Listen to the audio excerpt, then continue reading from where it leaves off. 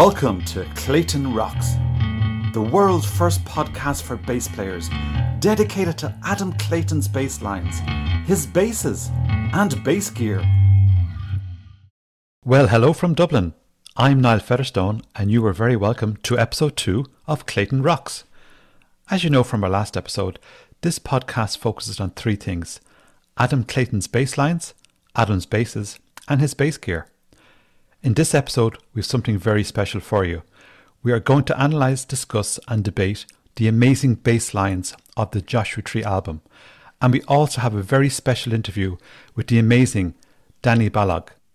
Dani is a huge Adam fan, an avid student and interpreter of Adam's bass work, and he's delivered some of the greatest Adam Clayton bass cover videos on his YouTube channel, Dani B 5000.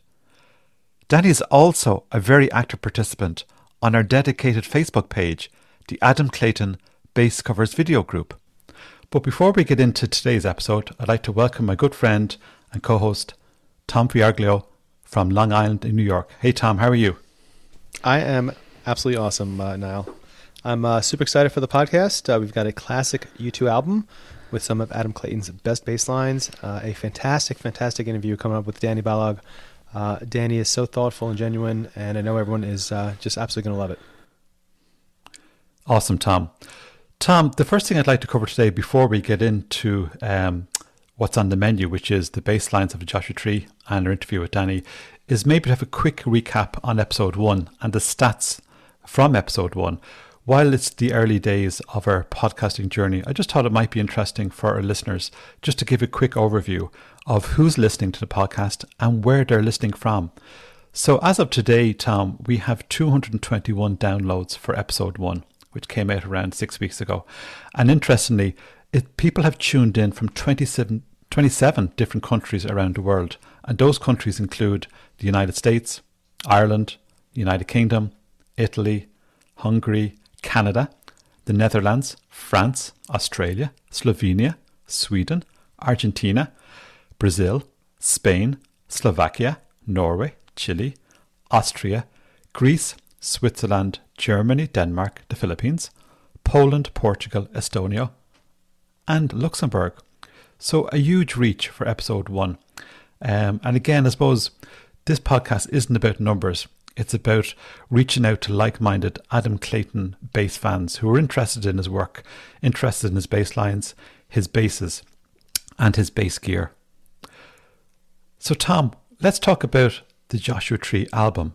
So before we get into the specific 11 bass lines on the traditional release from March 1987, what are your reflections on the Joshua Tree album itself? Well, first a little background for those who may not know on the Joshua Tree. It was, as you just said, released on March 1987. It is U2's fifth album. It won a Grammy for Album of the Year. It produced 2 number 1 hits here in the United States, and is U2's best-selling album at 25 million copies sold worldwide. It is considered one of the greatest rock records of all time and catapulted U2 to stardom in the 1980s. In 2017, U2 did a 30th anniversary tour and released a deluxe version of the album as well. As for me, I was 19 years old when the album came out. I'd been playing bass for about 3 or 4 years at the time.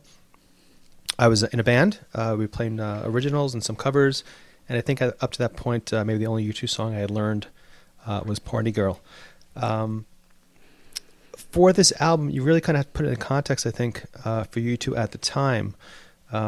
Before this, you had The Unforgettable Fire was the previous album, and Side 2 was very experimental. In the meantime, you had the performances at Live Aid, the Amnesty Conspiracy of Hope tour as well, where U2 kind of started to change their look and really didn't know what to expect and direction from U2. And then they came out with this simple and beautiful album with the stark album cover. And in my memory, of course, you have at the same time Rattle and Hum a year later being released in the movie. And again, the two go hand in hand. It adds a visual as well to the album tracks. For me as a bassist, it had a profound effect. The bass is so prominent in the mix, and I hate to use the word basic, but or simple, but in some ways it is. And for me as still relatively new bassist, these songs were just easy to learn. and these were some of the first songs I've learned by ear by myself. The other effect it had on me is just in terms of technique. I started playing bass. I was always a pick player. All the bands I liked back in the early 80s, all the bassist, picks were common. And quote unquote musicians play with their fingers. I had a friend in high school, and they were into like progressive rock, like Rush and the Who and stuff. And he played bass with his fingers. But those of us who came up listening to punk, you didn't do that. So this album, kind of showed me that. It got me started to playing with my fingers. And again, just had a really fat, bassy tone to it that you really can only kind of get with your fingers. So for Adam, a very different type of style of playing. The other thing, as a musician and being in a band at the time, that you could write songs with just 3 chords, 3 or 4 chords. That a number of the songs on the album is just repeating bass line over and over, and you don't need 2 or 3 or 4 different kind of parts to a song. So for me, again, that was kind of revolutionary as well. And again, so many of the songs on this album are just built around the bass.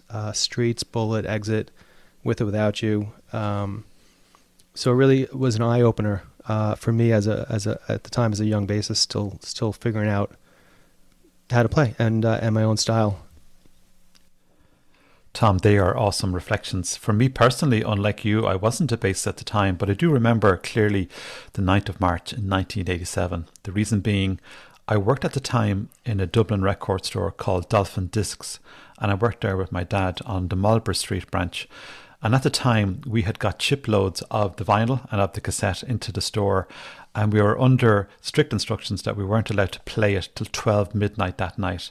And it was the first time in the history of Dolphin Discs, probably the first time in the history of Irish record stores, that they actually opened at midnight to allow those people who wanted the album so much to come in and get it.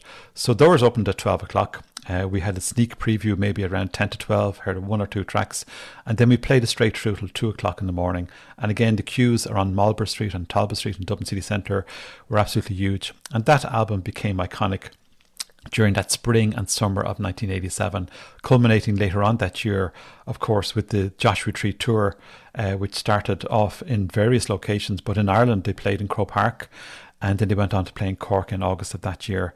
So for me, not as a bassist at the time, but listen to U2, listen to The Edge, listen to Adam, listen to Bono's amazing vocals and Larry's drums and that snare drum. For me, I suppose there was something going on in the back of my mind, because I'm a late starter to bass. I didn't start till around 2012, 2013 before I took up bass. But even going back to 1987 and listen to that rumble, the rumble of those bass lines that were coming through, there was something going on for me that I didn't ignite for another 35 years. And we're here today, that length of time onwards, we're talking about an amazing, amazing album. But for me, and we'll talk about it later on when we go through the different tracks, Adam's bass lines in this particular album were ones that were absolutely inspirational and were amazing learning tools. Some of the songs may appear maybe straightforward and simple, but you kind of need the stamina and the discipline and the focus. So in some of the songs, certainly concentration is required. But I think in that album, the production of it was amazing, and the bass came through really, really strong. So Tom, they're my kind of reflections on the album itself, going back to 1987. But maybe we might jump in now until we get to talk about what we're here to talk about today, and that is the bass lines of the Joshua Tree. So let's dive in, Tom, and let's start off with the very first bass line. Let's do it. Okay, Tom, let's do it. First one up we have track number 1, Where the Streets Have No Name.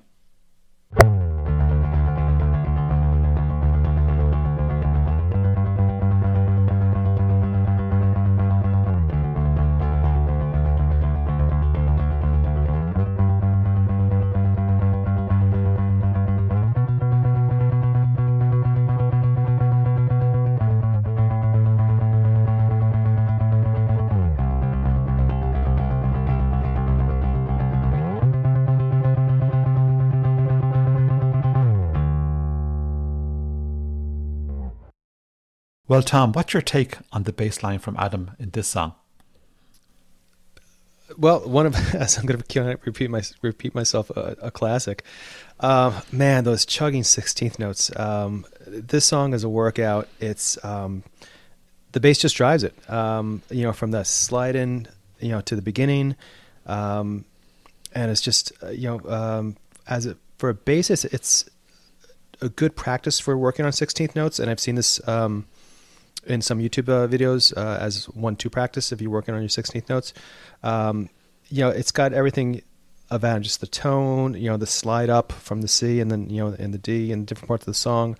At points he plays it on the low end of the notes. And it just chugs along. And I think it just gets you right in the chest. I think so many of these songs, as we're going to talk about, the bass, so much of bass, I think many people out there are bassists. Part of it is just, the visceral effect of the thumping of the air against your chest. And this song, or the whole album really, has so many kind of bass lines like that. And interesting, for me anyway, another, besides this album influenced me to get my first precision bass. The other thing it kind of influenced me to buy were bass pedals. And this song opens up with Adam on a set of Moog Taurus bass pedals. Those were way out of my reach at the time, but I bought a set of what were called Elka bass pedals. And so those are really kind of cool around to play with, especially for that low D.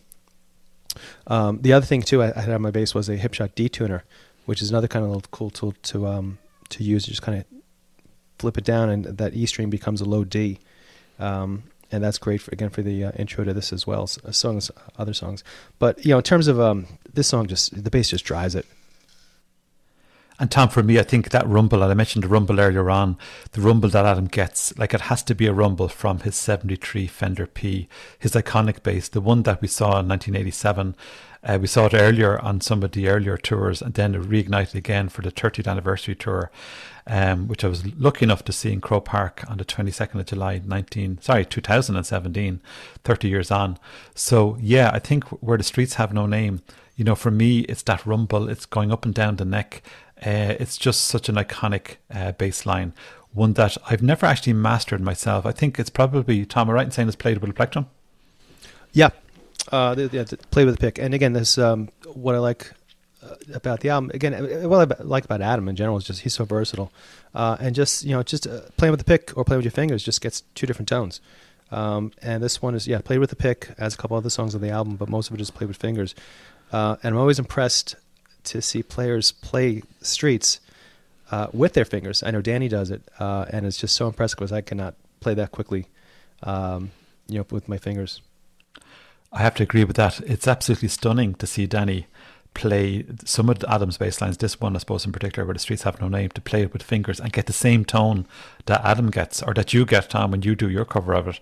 That tone is very, very obvious, but he seems to be able to get it with his fingers. So again, it just shows you the virtuosity of Dani, his skill level, his drive and his passion to find out about the tone and to replicate that tone, and he can do it with his fingers, which is amazing.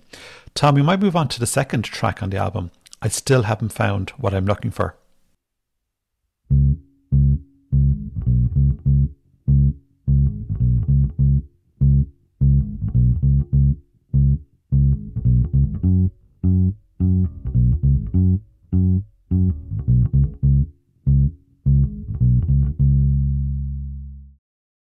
Tom, for me, this has always been a fascinating bass line. And interestingly, I've kind of struggled with it over the years.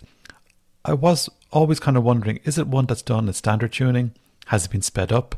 Is it a half step down? There's different ways of playing it. Adam plays it differently live than to the studio version, I think. There's a slight variation. He seems to play a lot on the E string when he plays it live. But again, thanks to you, Tom, when you did a tutorial on this earlier this year, for me that was the turning point in knuckling down and learning how to play this song. And again, that do, that bounce that's going on between the C and the D, and I think it's mirroring what Larry's doing on the drums.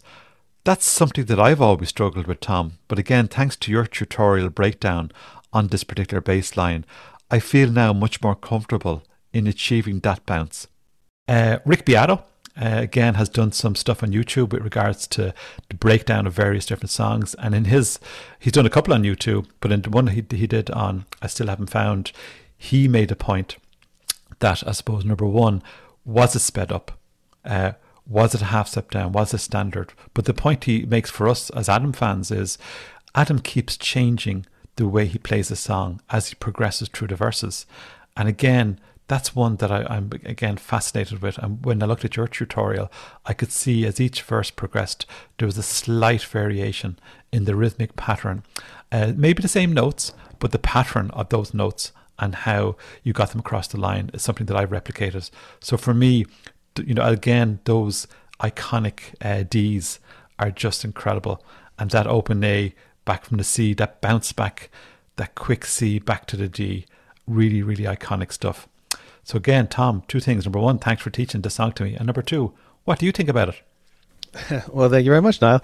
I have to kind of give you credit for helping me with this one. You told me to try to tune the strings down a half step, which helped. So it doesn't have to be done that way, but by doing that, it just makes the that kind of walk up line just a little easier, because you could just start on the open A, and then you don't have to kind of worry about trying to fret it on the E string. This another song built around a bass line, and again, it's just the bounce to it. As you said, as a bassist and as someone who started making videos and tutorials, this one was the first one where I really had to listen carefully to what Adam was doing. And as you said, he plays the chorus different throughout the whole song. And that's one of the beauties of U2 is, it's not a processed bass sound. They're four humans playing together, and Adam changes it up. First time through in the chorus, he uses a whole note. Second time through, eighth notes. He'll change it up later. Sometimes he'll play the walk up. Sometimes he won't. Sometimes he'll play quarter notes. And so you really have to kind of listen, to what he's doing. And again, I love that about Adam's lines. It adds a human element to it, and you could almost see him in the studio, just recording it as you're listening to it, and just be in the moment, and just and getting into the music and just playing what he feels. Again, another kind of iconic song. Thanks, Tom. And you know what? That word iconic is the word I'm going to describe for the next song, track 3, which is With or Without You.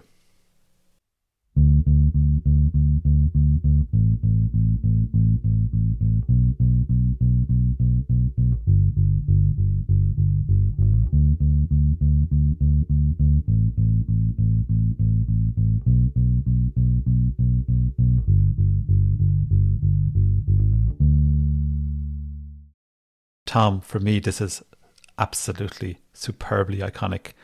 As I mentioned in episode 1, as a learning tool for me personally, when I took up bass in 2012, this was the very first song, the very first bass line that I learned, or that I tried to learn.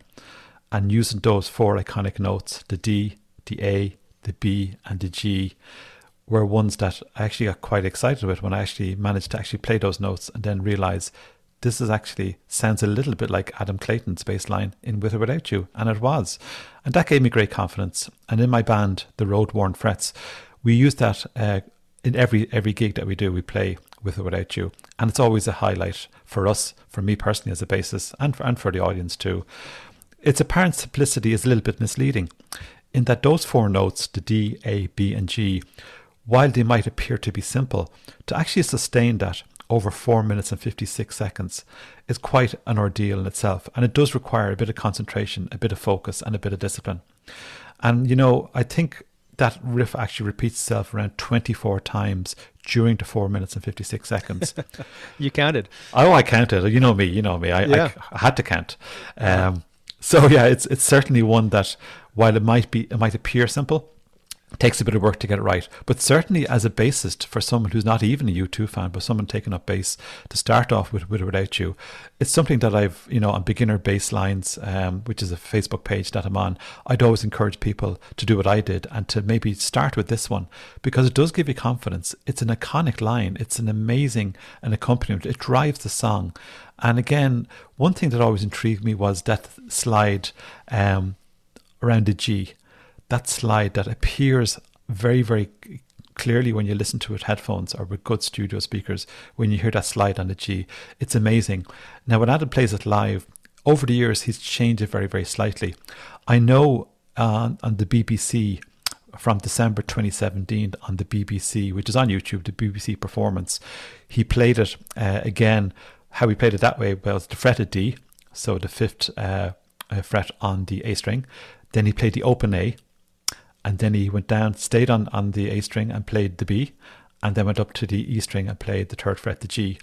And that's how he played it in 2017. But I think over the years, he's probably varied that. I know some people have spoken about playing it on one string, and actually when we play it in my own band, the Roadworn Frets, when it comes to the crescendo towards the chorus, definitely the second chorus, I'll play it all on one string, all on the E string, and it does have that impact. It really does switch it up. But there's lots of different ways of playing it. But I do believe Adam, certainly on the last couple of tours, and it plays it the way we think he might have played in 87 when that video came out. The one thing we can see today, if we look at the video of With or Without You, Adam seems to be up, towards that fretted D, the open A, the B and the G, all in one area. Very, very efficient, very typical of Adam. But of course, there's variations as to how that can be played. And again, if people haven't tried it on the one string, the E string, I would recommend it, because those beautiful slides come to life on that particular E string. Tom, what do you think? What are your feelings on With or Without You? Well, again, another classic bass line.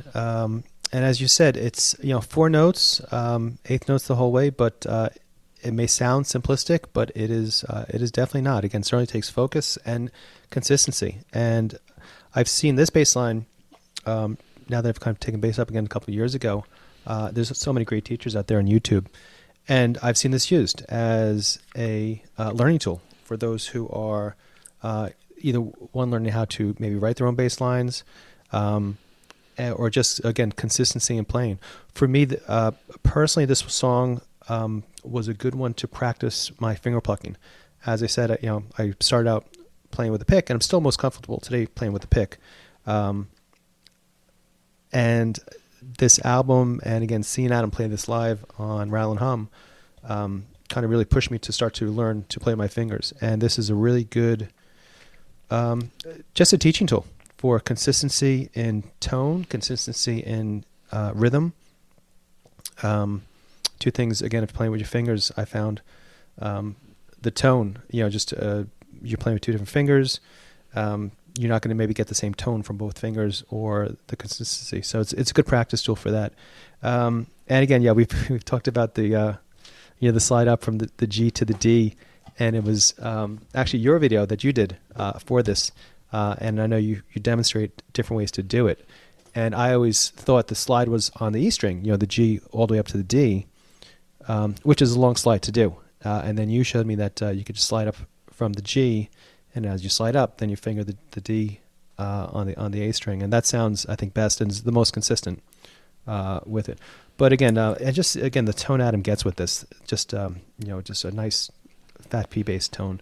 And then just also the other thing is, this was, again, being a band and writing originals, who knew you could write a whole song where the bass line just repeats over and over and over again.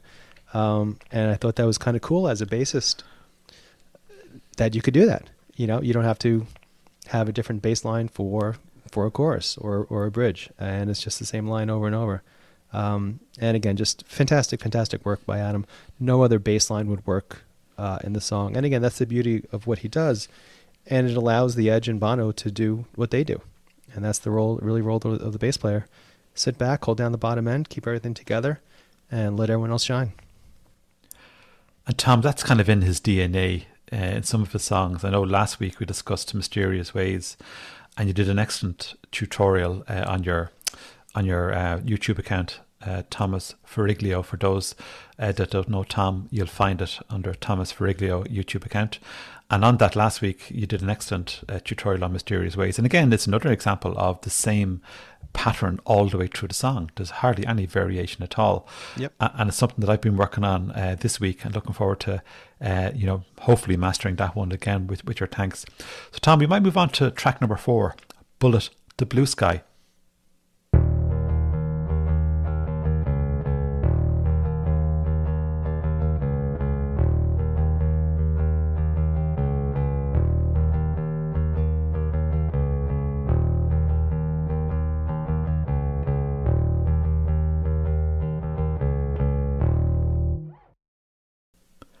Well, Tom, what's your tape on this? This is baseline. Yeah, this is one of my favorites. I know you're going to have a different perspective on that. And again, much like With or Without You, this is another song just built around a repeating bass line.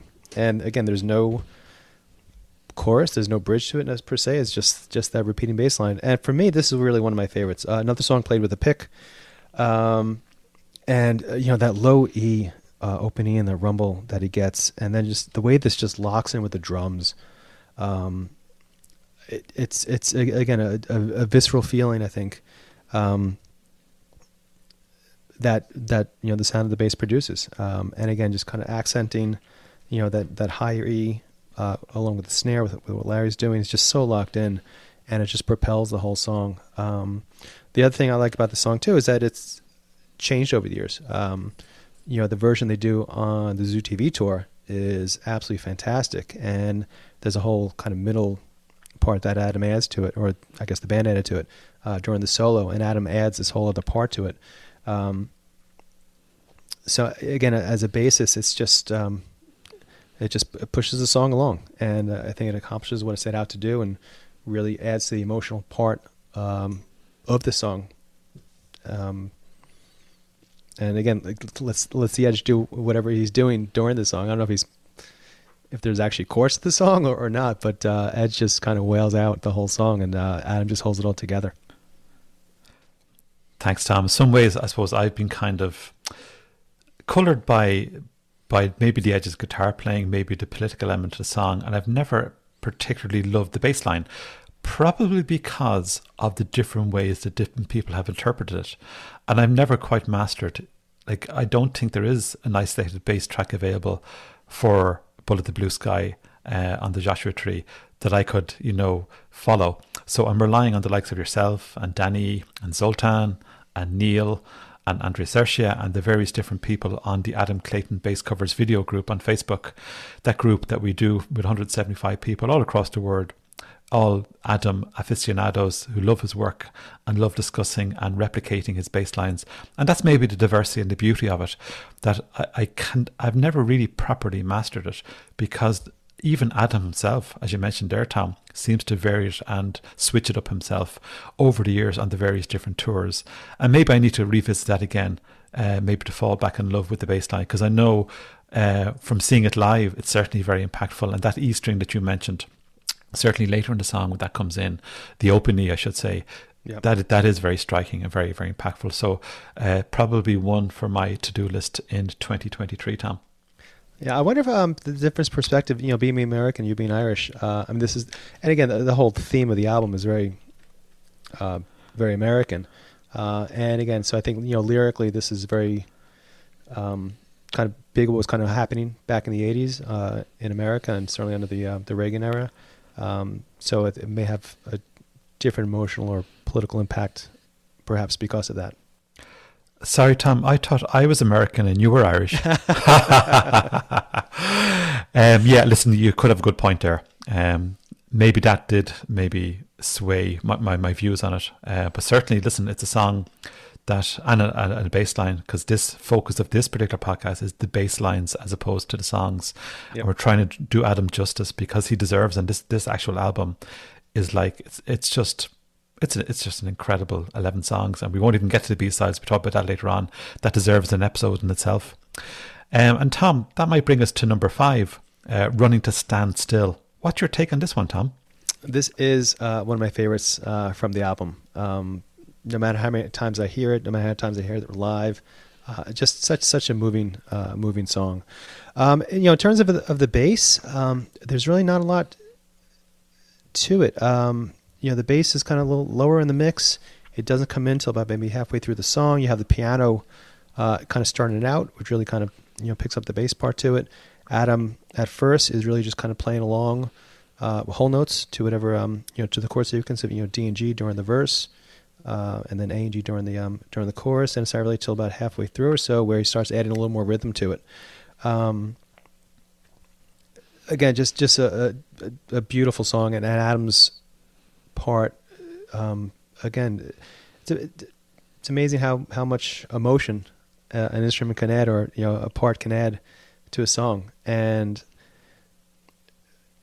when you come in, the first time hearing those bass notes halfway through a song, it just adds so much presence to it.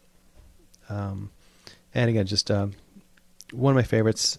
Live, certainly the bass is a little more prominent and plays a little greater role than on the album version, but still, it's just subtle and beautiful. I would kind of make a distinction here between the song and the bass line. So while we're here today talk about the bass lines, I've always loved the song, but I've never really studied the bass line in depth. And as you mentioned, Tom, I don't think there's a whole lot going on in the bass line. But one thing that struck me was on the 30th of September this year in Dublin, at the Welcome to the North Side event, which is an event run by Stephen Brown each year to celebrate the anniversary of U2. And he runs this event in the church venue. The last couple of years has been on the church. And this year I had the pleasure of meeting Zoltán, who featured in episode 1. And Zoltán plays with a couple of bands, Inca H in Hungary, U2 tribute band, and then U2 Baby, the UK U2 tribute band. And that night, when he played Run to Stand Still, out of nowhere, I didn't see it coming, and I was with Niall, he was beside me, but when Zoltán produced his 74p bass with those sublime slides that he does, so those slides you can see from that night, because you go onto YouTube and check out U2 Baby, you'll see the full performance over 2 hours in 3 different sets, where Zoltán is using 3 different basses. So this is the depth and the passion that Zoltán has for Adam, trying to replicate his stage look, his stage sound, and the tones that he gets, which are appropriate to the different songs. And Run to Stand Still was not a bass line, I should say, that I was familiar with. And that night, what Zoltán did kind of maybe stood up and think, wow, this is a song that I need to certainly do more research into. The bass line is one that I'm not really familiar with. But again, I ask people, check out those slides. Zoltán's slides on this are absolutely sublime. Yeah, I think it was Rattle and Hum that really made me kind of notice the bass in that song. And again, live, it's certainly more prominent than it is on the album. Okay, Tom, let's move on now to track number 6, Red Hill Mining Town.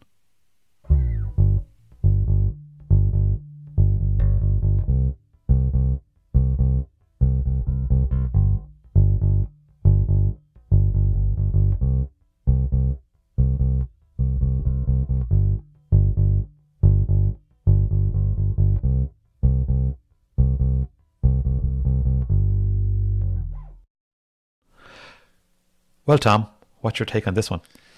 Well, in terms of a song, my least favorite song on the album, but again, for the bass line, it's a really good one.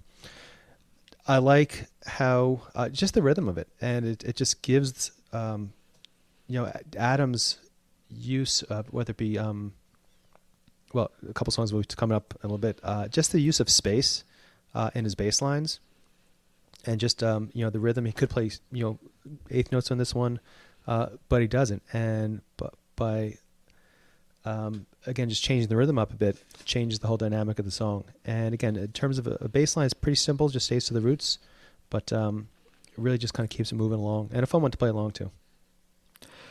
And for me, I suppose, is one that I do like. It's one that I've studied, and I've done a cover of it on my YouTube channel. And what I like about it is the 30th anniversary version, where the Edge's vocals are brought up slightly. And there's a horn section that's been brought in by Steve Lillywhite, as far as I can recall. For the bass line, it's the rhythmic pattern that I really enjoy. There appears to be a much firmer staccato pattern that Adam uses when he's playing the G, the C, the D and the A, and then going back to the F.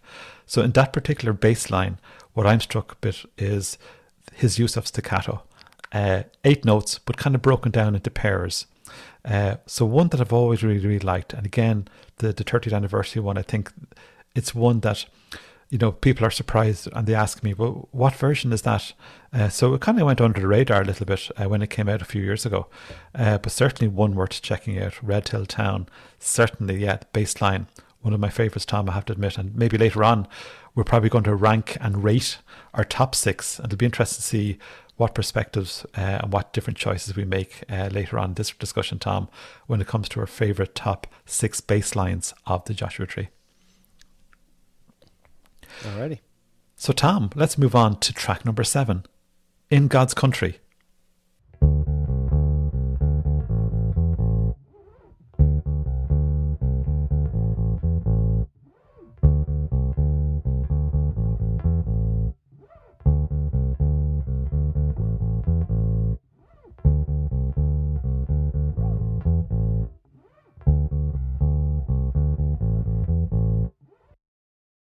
Well, Tom, what do you think of this one? Why the chorus is different. The first time through, the chorus is E, G, and D. Second time, it is C, G, and D. And I'd love to know the decision making on that one. This again, another fantastic line, and one of the few bass lines. If I pick my bass up today, I'll continue to just kind of go to. In terms of the verse, again, another one that really uses space. And again, Rick Beato does a great job breaking the song down as well. Do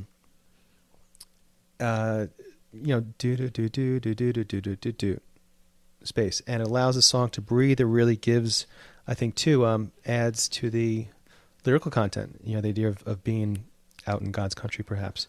And then you've got the chorus, and again, how differently Adam can play a song the first time through. Again, it's built around E, G, and D. Adam adds these fifths in there as he's playing those, very melodic kind of bass line during the first chorus, and then the second chorus is just on the lower notes, and it's a C, G, and a D, and just simple eighth notes, and how that just kind of changes again the dynamic of the song. But again, just the rhythm that Adam uses, and again, this use of space, and again, it really just propels the song. And for me, Tom, similar to the last one, I draw a distinction between the song, which I absolutely love, and the bass line, which I love, but I've never mastered. And again, as you mentioned there, the chorus, it's the chorus that I've struggled with. And the fact that in the chorus, the first chorus differs to the second chorus. Second chorus, as you mentioned, is more straightforward. Don't you hate when you get the verse down and then you just can't get the chorus down? Happens to me a lot. Yeah, Sunday Bloody Sunday was like that for me because it has that little melodic run in the chorus. But anyway, go right ahead. And Tom, sometimes when I'm doing, as you know this already, but doing my bass cover takes, I think my world record so far is 66 takes. So it does happen, and this is one that I think I'm okay on the intro and the verse, but once I get to that chorus, I just haven't mastered it. And again, thanks to you, you've done a breakdown video of the chorus and how it works. Second chorus is fine, it's just that first chorus. So again, we're thankful to you for doing that. But yeah, listen, it's a song I love. I love listening to when driving. The bass line I love. It's a real typical 1987 U2 P-bass Adam sound. Always love it. And the live version, of course, from the Paris show and from other shows that I saw that year. I was lucky enough to see them down in Cork on the 87 tour. I saw them in Cork when they played there. It was an amazing, amazing gig. But again, yeah, certainly this is a standout for me. I think one tip for our listeners, fellow bassists out there, if you're trying to learn a song, one thing I do is, again, if you find the track on YouTube, you could always slow it down, the playback. And for me, learning the chorus, the first chorus, that was helpful because it kind of slows down the track and you can really kind of play along to it a little better. Tom, even when I slow it down, I can't master it. Oh, keep practicing. But I get there. I will get there. Okay, track number 8, Trip Through Your Wires.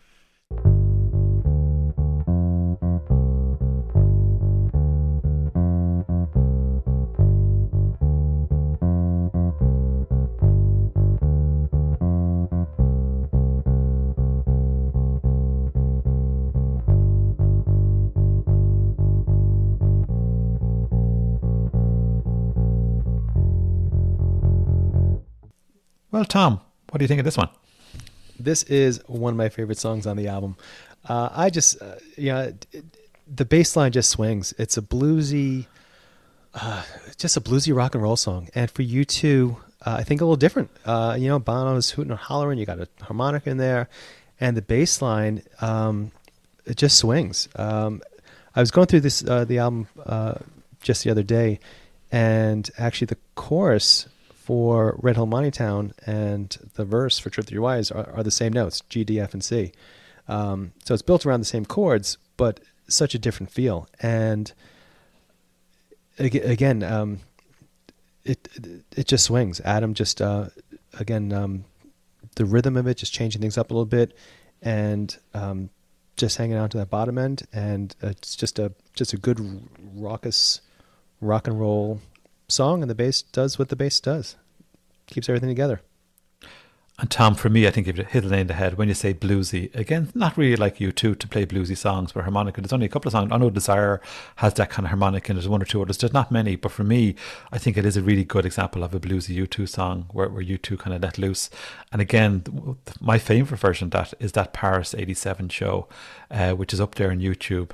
And those notes on the bass line, the G, the D, the F sharp, and the C in the main riff, I think are, they're ones that can be followed quite straightforward. It just takes a bit of discipline because they are repeated quite a lot. I think Tom does an unusual outro in this one. On Trip Through Your Wires, the outro is it's done in a descending order, is it? He adds a descending bass line out of nowhere. And it's not like the very last time. It's like this one or two times just before the last time. He just kind of runs down. I guess it's pretty much a C scale, but from the F. It kind of oddly thrown in there. Cool, Tom. Tom, track number 9 is One Tree Hill.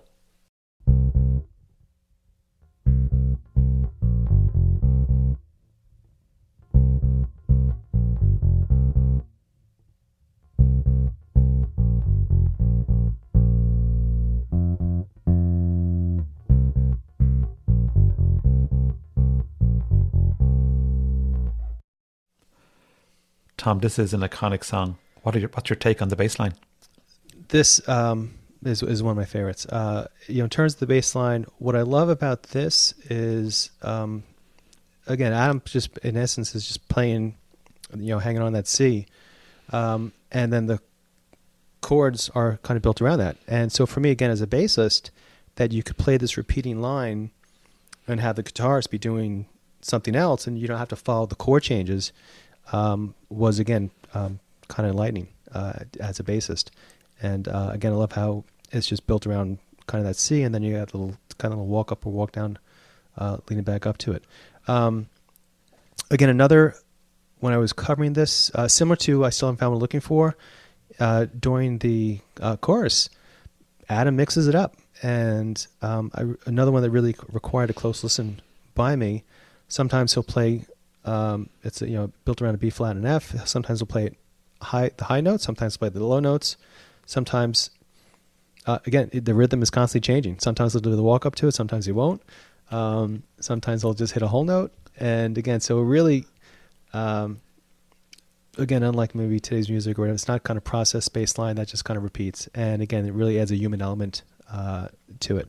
But again, just the sense of space that Adam and the bass line adds to the song, I think, again, just it's fantastic. Tom, I think you've nailed it there. The space, the variety, the human element, it's not just repeated. He does switch it up.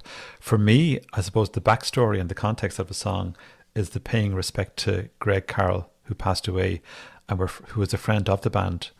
And I think the emotion of that, the emotion of Greg's death and the dedication of this song by the guys to him, I think it's reflected in the song, and it's reflected in Adam's bass line. There's so much space. It's so melodic.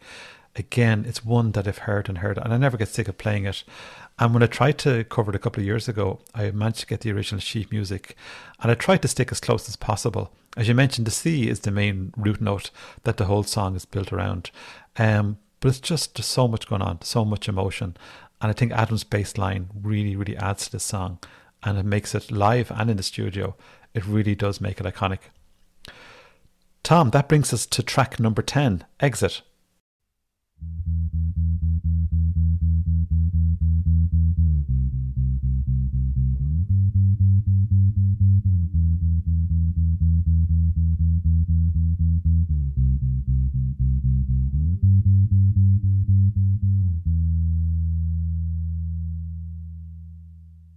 Tom, this is a song I absolutely adore.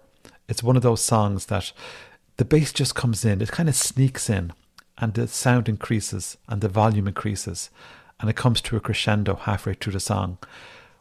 One of the first times I heard it was actually when U2 played the old Grey Whistle Test, which is a UK programme going back to the 70s and 80s. And on this occasion in 87, it was around the time the album was coming out. It may not have even been out at this stage, and they played a couple of songs, and one of them was Exit. And what I really noticed was how Adam, that rumble was there again from the very start, and the whole song was built around the bass line.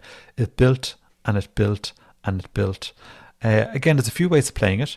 I think when you listen to the studio version, you can hear those slides. So I think there's probably two ways of playing it. You can play it on two strings, the E string and the A string, which is the way Adam seems to play it live. And then there's the other version that is possibly the studio version, because it actually brings in the C on the A string on this occasion rather than the C on the E string. And that does then bring in the slides of a studio version. So for me, I've tried both. I probably have a preference for the studio version because it does kind of highlight those slides. But certainly Exit, what a bass line, what a song. I saw it, the last time I saw it live was actually in Croke Park on the 30th anniversary tour in 2017, 22nd July in Croke Park in Dublin. An amazing gig. But yeah, Exit was probably the highlight that day for me, Tom. How about you? Yeah, again, such a powerful bass line. And I think you're right. I think on the album version, it's played all on the A string because you got those slides in there. And I do remember, like you, watching, I think it was Rowland Hum, and seeing Adam just kind of sticking to kind of the one position and playing those notes, both using both the E string and the A string. And one thing I've noticed about Adam is he seems very economical in his hand movements, and there's he's not kind of sliding up and down the fretboard all the time. He'll kind of anchor himself and make use of the notes where it best could. Again, just a thumping bass line, and then you got that, that's not even a chorus. It's just a break part with the E. You got those bass pedal, the low notes of the bass pedal in there as well. Just a powerful bass line and powerful song. And again, another one, which again for me at the time was good practice to work my finger plucking. And again, it's just steady eighth notes. To this day, I find it hard to play along to because it's so low in the beginning that it's really hard to get the timing just right until you can actually hear it and the drums come in. But again, it's a good one to practice. Just consistency in terms of tone and steadiness of the notes.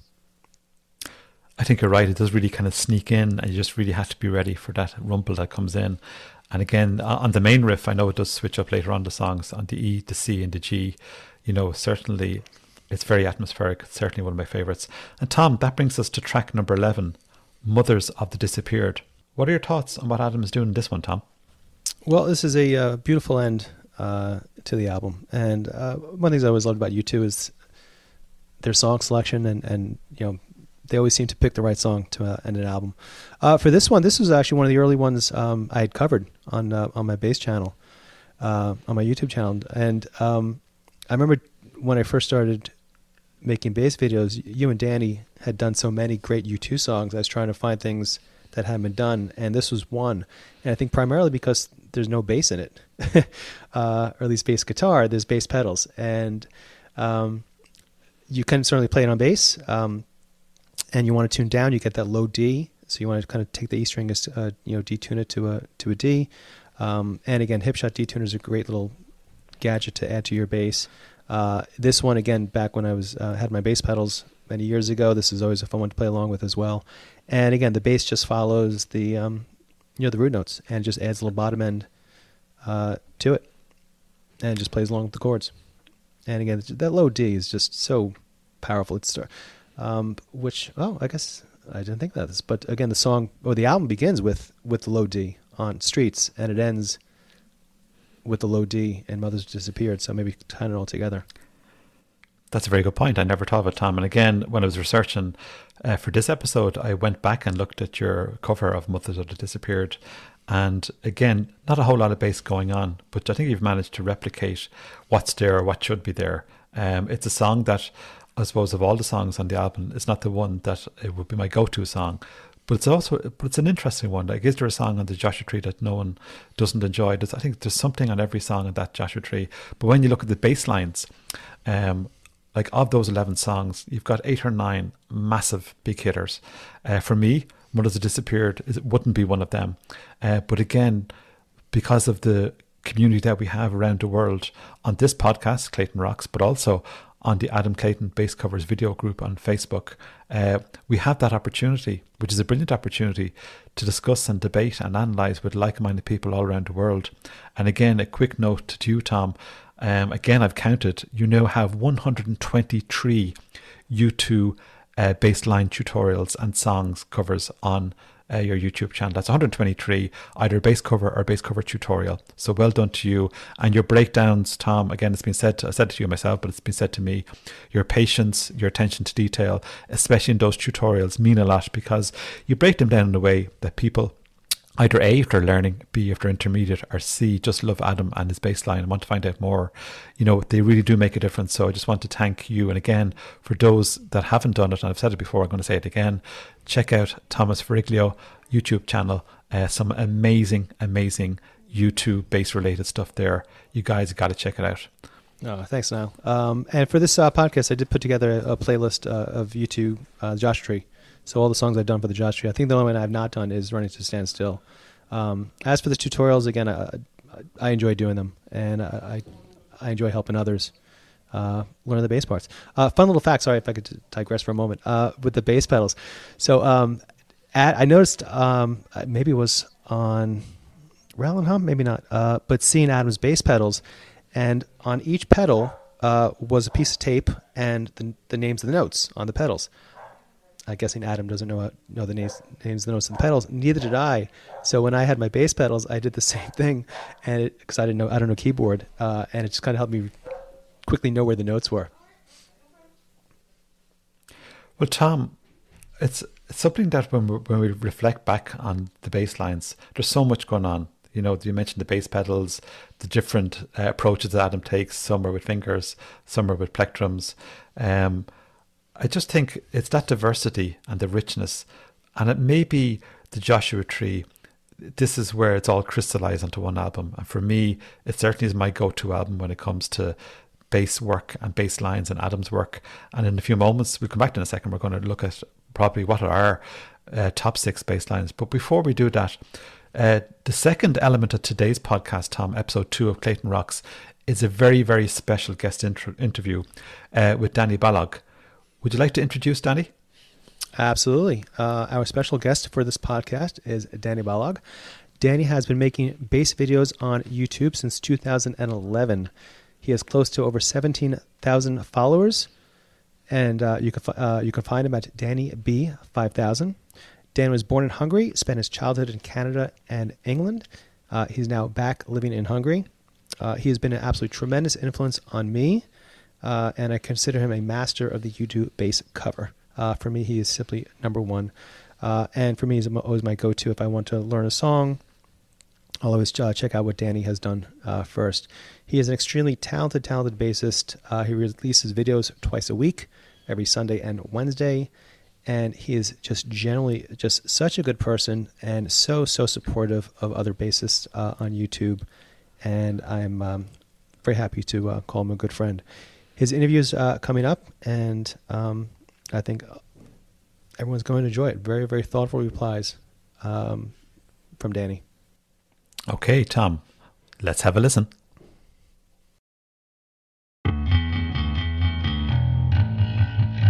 You're listening to Clayton Rocks, the world's first podcast for bass players, dedicated to Adam Clayton's bass lines, his basses, and bass gear. Hey guys, Dani B here. First of all, I'd like to give Niall and Thom a big thank you for inviting me to be a part of this incredible podcast dedicated to you two and Adam Clayton. It's an honor to be able to share my thoughts and passion with all of you guys. So I hope you'll enjoy what I have to say and share about the Joshua Tree and Adam Clayton's incredible work on the album. This episode focuses on the Joshua Tree album and Adam's bass lines and playing. Dani, can you start by giving us some brief thoughts on the Joshua Tree album, and in particular, Adam's bass lines? How did you come to hear that album, and what was your first reaction as a bassist? So, the Joshua Tree for me is a remarkably refined and monumental album in U2's discography. I became obsessed with U2 and their music when I was about 11 or 12, and the first album I heard by them was their best of 1990 to 2000 compilation record.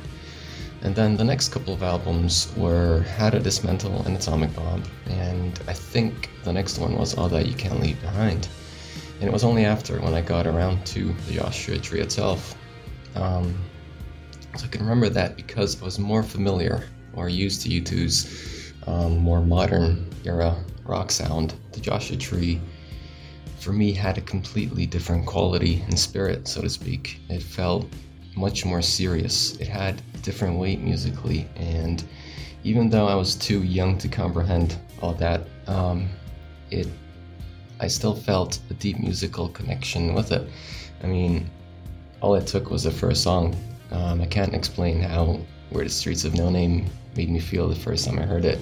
It was just magical. I'd never gotten so lost in a song before. You know, you had the Edge's arpeggios, Larry's rhythms, Adam's rumbling bass line, and you got Bono's vocals and lyrics. Really, everything, all of that just captivated me. And what I admire so much about the Joshua Tree is how consistent it is throughout, both musically and thematically.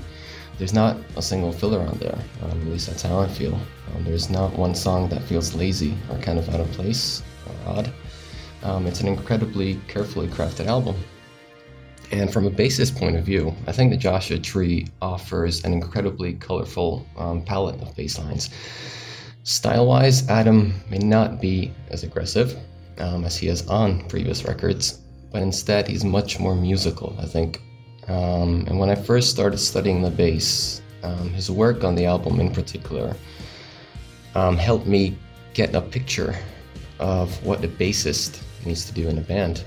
I started to understand better how a bass line leads a song, even if it's the same line repeated over and over. I mean, you've got songs like With or Without Your Bullet, you've got that same bass line supporting the song. There's no shame in repetition or using open strings, which was something I always tried to stay away from. When I first started playing the bass, I thought it was something to be ashamed of or to be embarrassed about. But no, well, I was in my mid-teens, so I always felt the need to complicate things or, whatever. Whereas music is really about communicating to the listener. And if the song only needs one note from you to put that message across, then you just got to play that one single note. So studying Adam's playing on this album really helped me put the bass into perspective.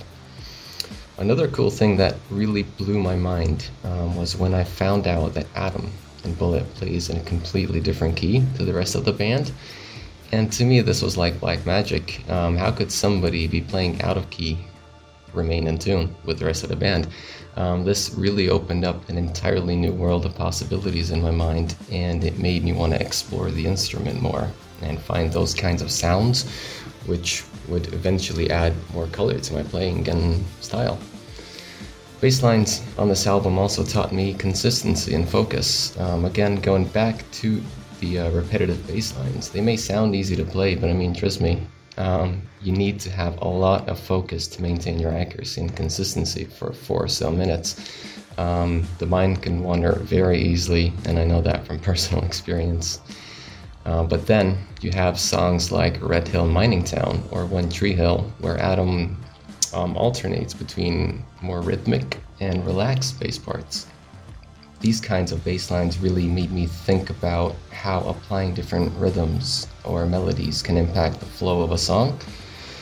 So overall, there's just so much you can learn from Adam's playing on this album when you put his work under the microscope and really absorb the whats and the whys of his bass lines. So I would highly recommend this album to anyone who wants to take the bass seriously, as it is an extremely educational experience. The Joshua Tree album is an iconic album with a number of fantastic bass lines. Dani, we're going to put you on the spot. What are your favorite bass lines from the album, and, if you could, can you narrow it down to a top 3? Oh, this is a really difficult one, Tom, but it's also a fantastic question. How about I give you a top 11? All right. I'm going to pretend that my life is on the line and pick a top 3 for you. So, I mean, absolutely no disrespect to any of the songs I leave out here, but the top 3 for me has to be In God's Country, One Tree Hill, and Exit. So Adam really plays differently in each of these songs. These aren't necessarily the most difficult bass lines on the album, but what makes Adam's work in God's Country stand out for me, for example, is the way he changes parts of his bass line as the song progresses, especially in the choruses, where the first one is more melodic. It has a lot of these colorful fifths and octaves, whereas in the second chorus, he only just plays these straight eighth notes. And I really love how you can express yourself differently, but remain in context with the song. I also have to mention the groove he plays in the verses, and if you pay very close attention to the way he ends his groove, he always leaves it open for Larry to finish the last few beats of the measure. And this is a little but very beautiful musical interplay between Larry and Adam, and I just love that so much about this bass line. So moving on to his work in One Tree Hill, I love how delicately he plays in the verses. His notes give the song this melodic pulse that you kind of instantly pick up on. It's got this jumpy, kind of funky nature, and just like in God's Country, he plays very, very tightly with Larry. And in this one, he kind of emphasizes the ones and he plays around the twos, which leaves so much space for Larry's snare drum. I also love what he does in the choruses. He extends the first couple of notes, kind of giving Bono and The Edge a bedding as they begin playing their parts. But then he quietly goes back to playing his groove, and it just works so well with the song's chemistry. But the part I love the most, and this is also my favorite moment on the album, is we're still on One Tree Hill, but it's got that quiet bridge part where you could just hear the synth and Larry's drumming. I just love how Adam rejoins the song. It's just so peaceful and sincere to me, how he gets back into that subtle rhythmic groove. Last but not least comes Exit. This is my favorite song on the album. Man. So this song is incredibly haunting. It immediately captivates you and puts you in this desperate man's life that Bono is singing about and kind of describing with his lyrics. It's incredibly cinematic stuff. But I love a lot of that darkness, I feel, comes from Adam's rumbling bass line that you can kind of hear getting louder and louder, kind of fading in the beginning. He just keeps sliding deeper down the neck. That kind of adds even more drama and tension to the whole song. It's just absolutely genius. And I don't think eighth notes have ever sounded better and so intense than they do in this song. It's really incredible. But broken down, it's a very simple bass line, but the way Adam applies that simplicity is what makes it stand out for me. So that was my top 3. It was so difficult for me to leave out the classics like With or Without You. You got Bullet the Blue Sky, Red Hill Mining Towns, Where the Streets Have No Name. I still haven't found what I'm looking for. Adam's work in all of these songs are just rightfully iconic, especially when you really put them under the microscope and just listen to what he plays and why he plays them. There's just so much to be observed. Dani, in your opinion, how do you think the Joshua Tree bass lines compare to other albums and other periods in U2's history? His technique was much more simplistic on the Joshua Tree album.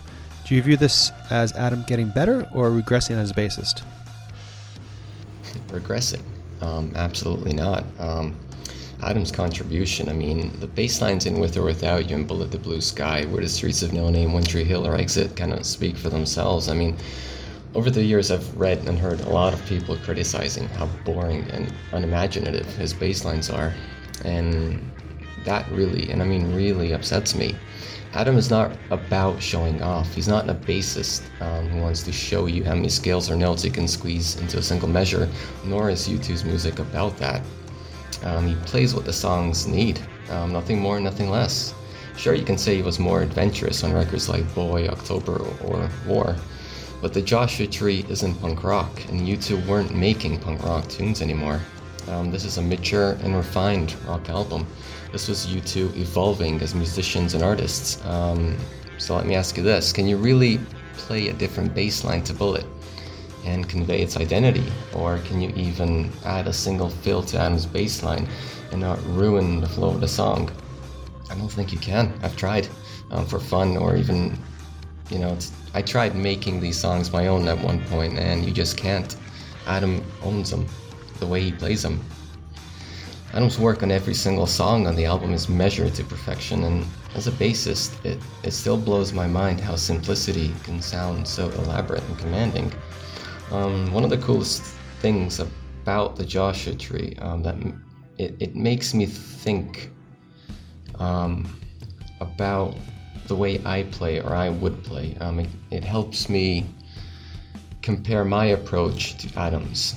So whenever I'm listening to these songs, I often ask myself, what would I have done? What would I have played? How would I have been able to contribute to these songs had I been in Adam's place, And I think that's the beauty of studying your favorite artists' styles and techniques. It really makes you think, and that's what helps you grow as a musician at the end of the day. So no, Adam was not lazy on the Joshua Tree. He was adapting to U2's changing sound.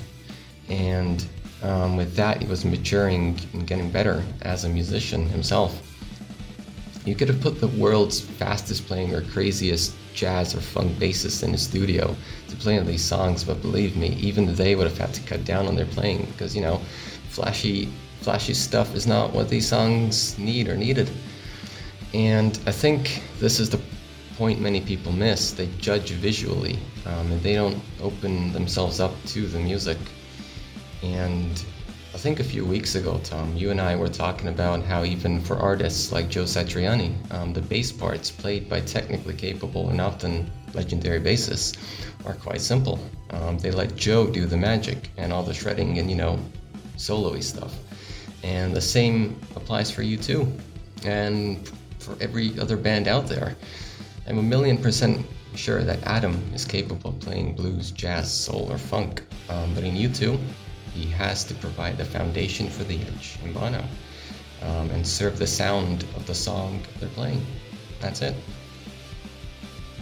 With or Without You has become a classic song with a classic bass line. Dani, a lot of bassists, when learning to play bass, start with that song. What do you think of the bass line for With or Without You? And we know you've done a lot of videos for live U2 songs. Does Adam play it differently live? And if so, how? I don't think I'm exaggerating when I say that With or Without You is one of the most recognizable bass lines in rock. You got those solid booming eighth notes that send so many shivers down our spines. Adam's bass line is really the foundation of the song, and without it, I don't think Bono or The Edge would have the creative freedom that they do. It just leaves so much room for the additional melodies throughout the song. And this bass line, for me, is the perfect example of what the purpose of a bassist is in a band, and how a bassist needs to drive and steer a song without stepping on anybody's foot. And before I say anything, I haven't really seen any of U2's latest live performances of With or Without You, so I'm not really sure if they've done anything new with it. But as far as I'm aware, there's only two possible ways you can play this bass line. You can either play it on two strings, the E and the A, or play it all on one string, the E string, and you can add those slides. A very young Dani covered the studio version of this tune many ages ago, and he decided to play it on the E and the A strings. Many people disagreed with me at the time, but I decided to listen to my gut anyway and just go with it. But I still stand by that decision. I'm 99.99999% positive that Adam in the studio version plays this on two strings. I've listened to it very closely, and I just cannot hear the slides he would play live. Playing it on one string is definitely the more popular way of playing the song, and in every single live version that I've seen Adam play this bass line, he's always played it that way. And those slides really add an extra depth to the bass line, and they make it even more beautiful. Playing it on one string, however, is much more difficult, and I think this is what some people, especially the criticizers, miss or don't appreciate. You have to, and I mean I emphasize have to, play those slides equally, and you just cannot afford to get one of those buzzing fret sounds when you're playing the song. You have to focus and maintain your consistency 110%, otherwise the entire song becomes an absolute train wreck. It is that reliant on Adam's consistency and accuracy.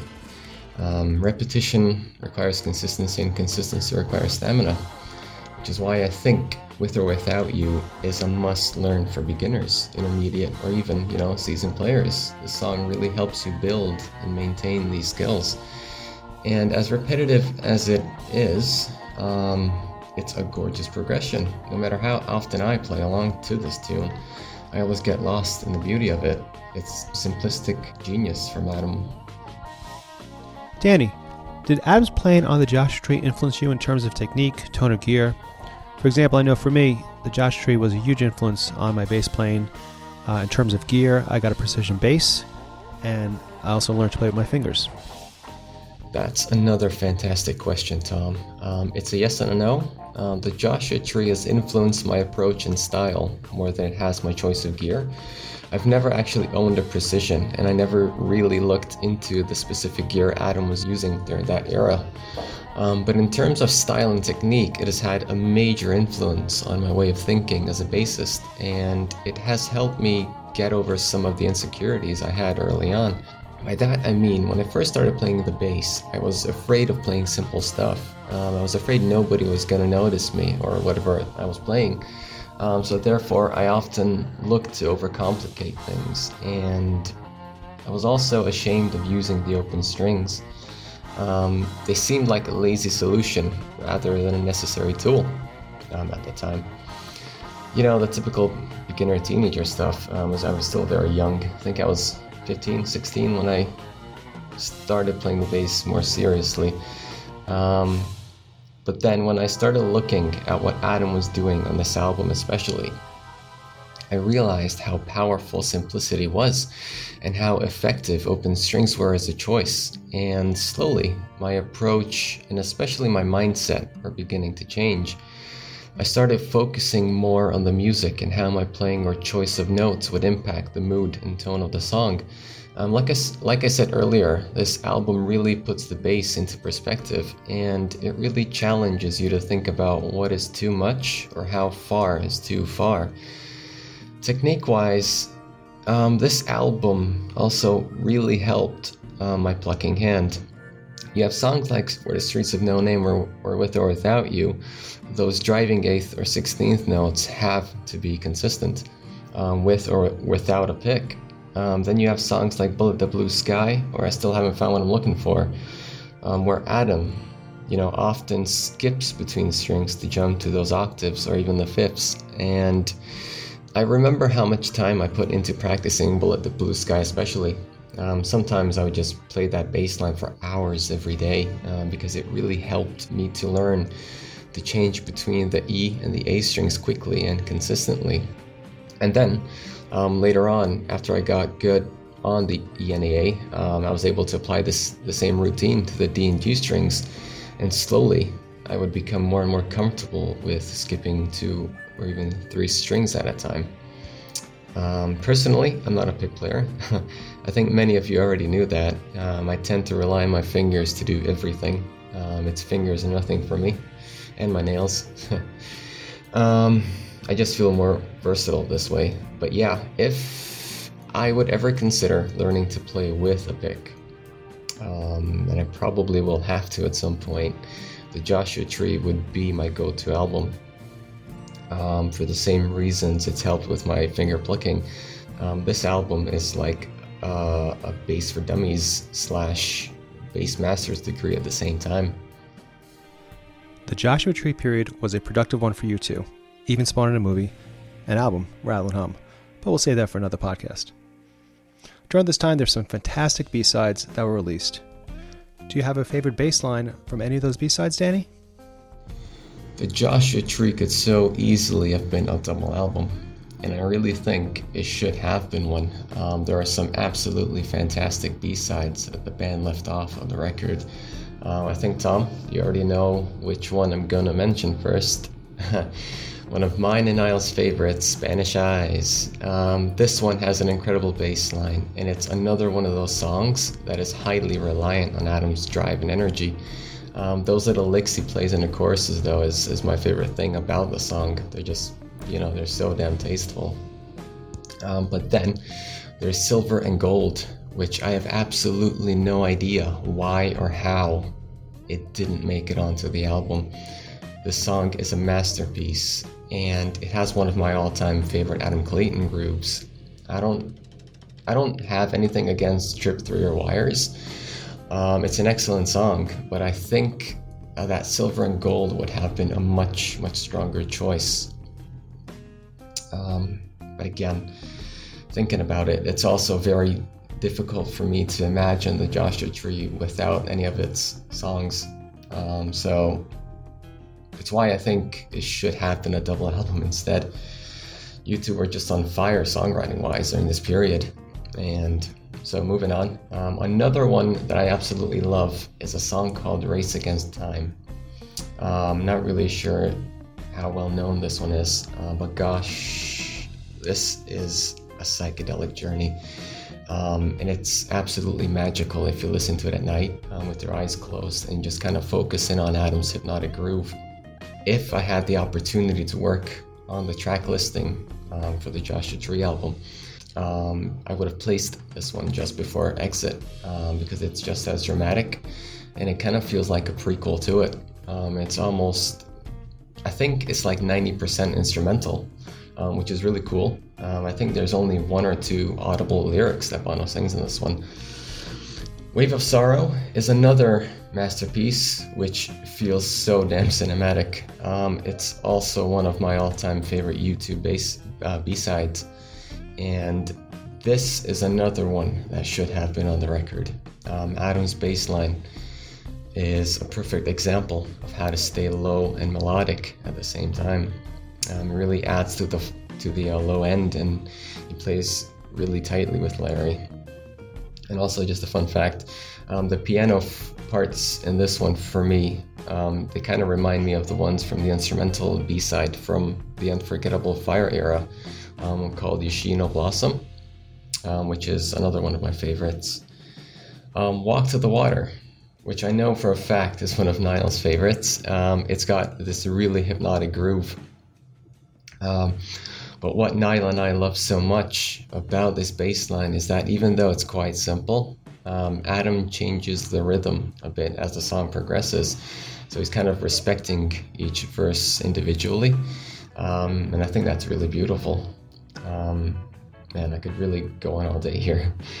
All right, so Rise Up and Deep in the Heart are my final ones. And they both rely on Adam Clayton so much, especially in Rise Up. And he plays on a fretless in Rise Up. You can tell really easily from those little melodic slides he plays in the choruses especially. It's incredible for me how creative U2 were during this period. There's some other songs that are probably worthy of mentioning, but I mean, like I said, I could go on all day here. They have some incredible B-sides, and I really feel these songs would have made up an excellent follow-up to the Joshua Tree, kind of like a prequel to Rattle and Hum, or kind of sandwiched in between the two albums. So I really hope you guys enjoyed some of my thoughts and insights on one of the greatest rock albums out there.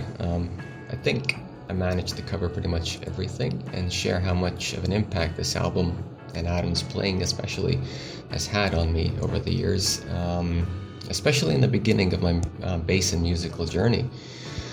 So thank you all so much for tuning in, and I just want to give a big thank you again to Thom and Niall for inviting me to be a part of this amazing podcast, and also a big shout out to Zoltán, who was the star of episode 1, and I cannot wait to tune back in for episodes 3 and beyond. So take care, guys, and see ya.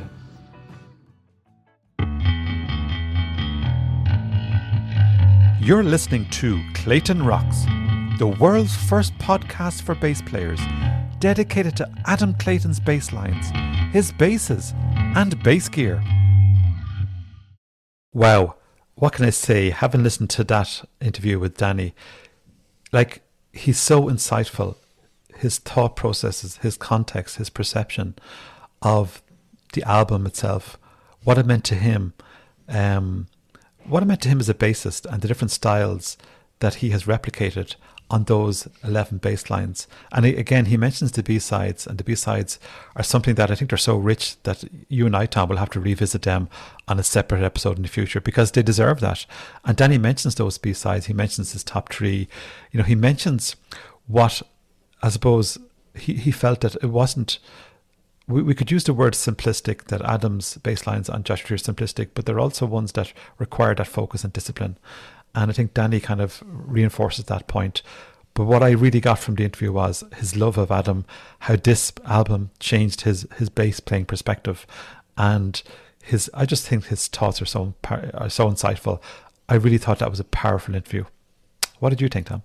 Oh, fantastic! And I found it interesting. Dani comes from a very different place, discovering U2 than you and I did. He is a bit younger than we are, and came to this album. It wasn't his first album, and kind of revisiting it, and he's so thoughtful in his replies. When we come up with the questions to ask him, as we're doing it, I'm trying to think how I would respond, and he's just so thoughtful and cerebral, and really dissecting with the role of a bass player and Adam's role. And you could really just hear how it really did have an impact on his style and his playing. So it was always kind of cool to get different perspectives from different players, and where they were in their playing, and how old they were, and what came to U2 in different parts of our lives. So to hear Dani's perspective for me is very interesting, and he did, again, just so very thoughtful. And you mentioned the word supportive, and I have to agree with you, Thom. There's been many occasions, and I've done it with you, but also done it with Dani, where I've looked for a breakdown or a bass tap, or basically just a peculiarity in a song that I can't work out, or a bass line element that I can't work out. And he's so thoughtful, so helpful, always there to support, very responsive. So again, guys, I hope you enjoyed that interview with Dani. Certainly was a huge highlight of this particular podcast.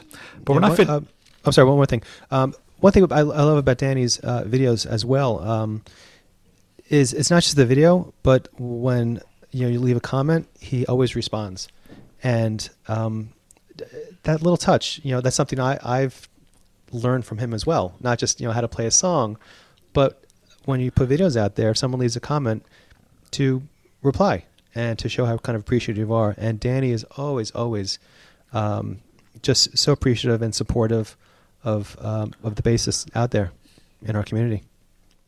I couldn't agree more. He's such a positive guy, and I agree with the comments. Always very quick to comment, but always in a positive light, and that's very, very encouraging for all bass players, especially Adam fans.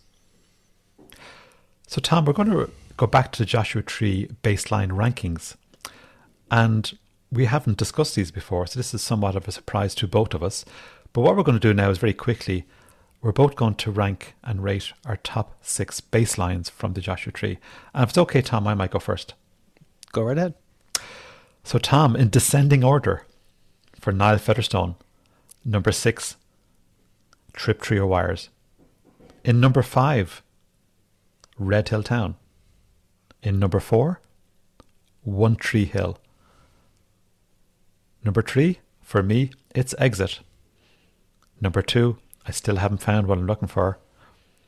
And maybe no surprise, in number 1, my favourite bass line, probably of all time, not just on the Joshua Tree, is With or Without You.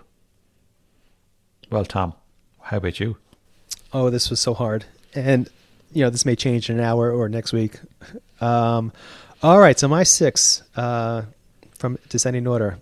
I'm going to go with number 6, With or Without You. At number 5, I still haven't found what I'm looking for. Number 4, One Tree Hill. So we agree on that one. Okay, agree there. Yep. Number 3, I'm going to go with In God's Country. Number 2, Bullet the Blue Sky. And number 1, Where the Streets Have No Name.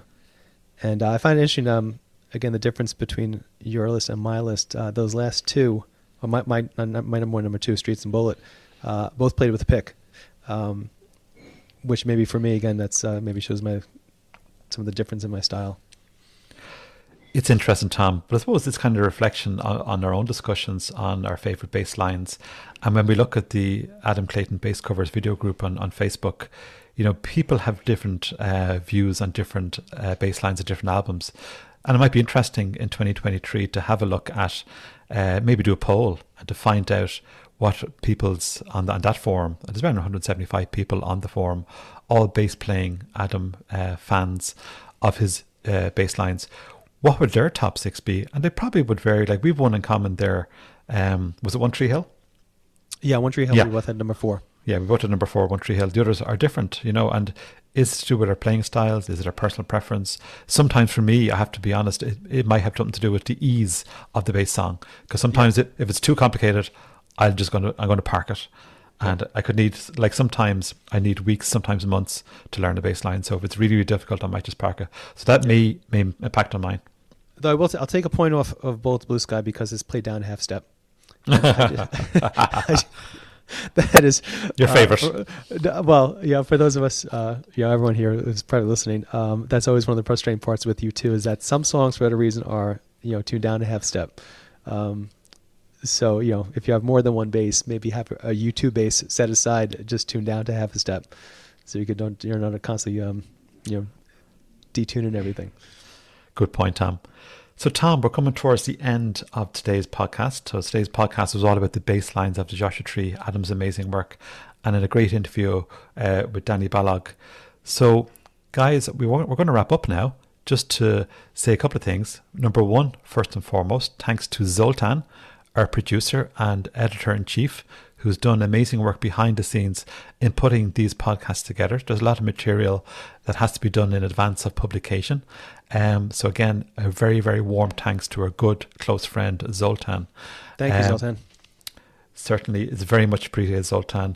And also then, just to kind of flag, we're hoping to have a very, very special interview.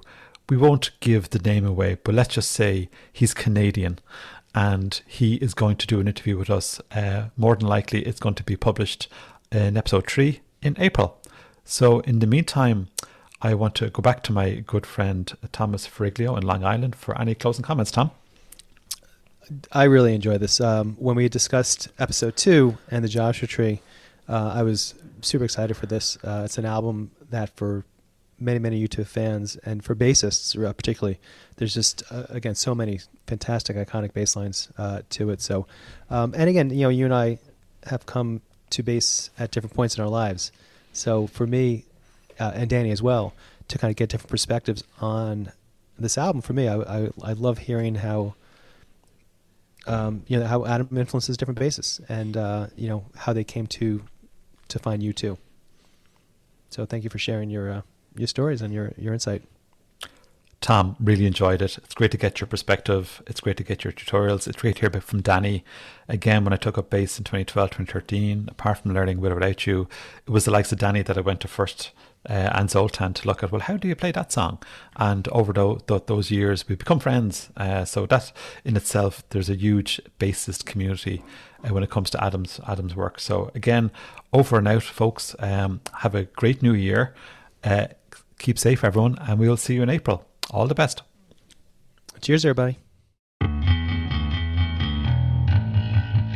Clayton Rocks, the world's first podcast for bass players, dedicated to Adam Clayton's bass lines, his basses, and bass gear. See you next time.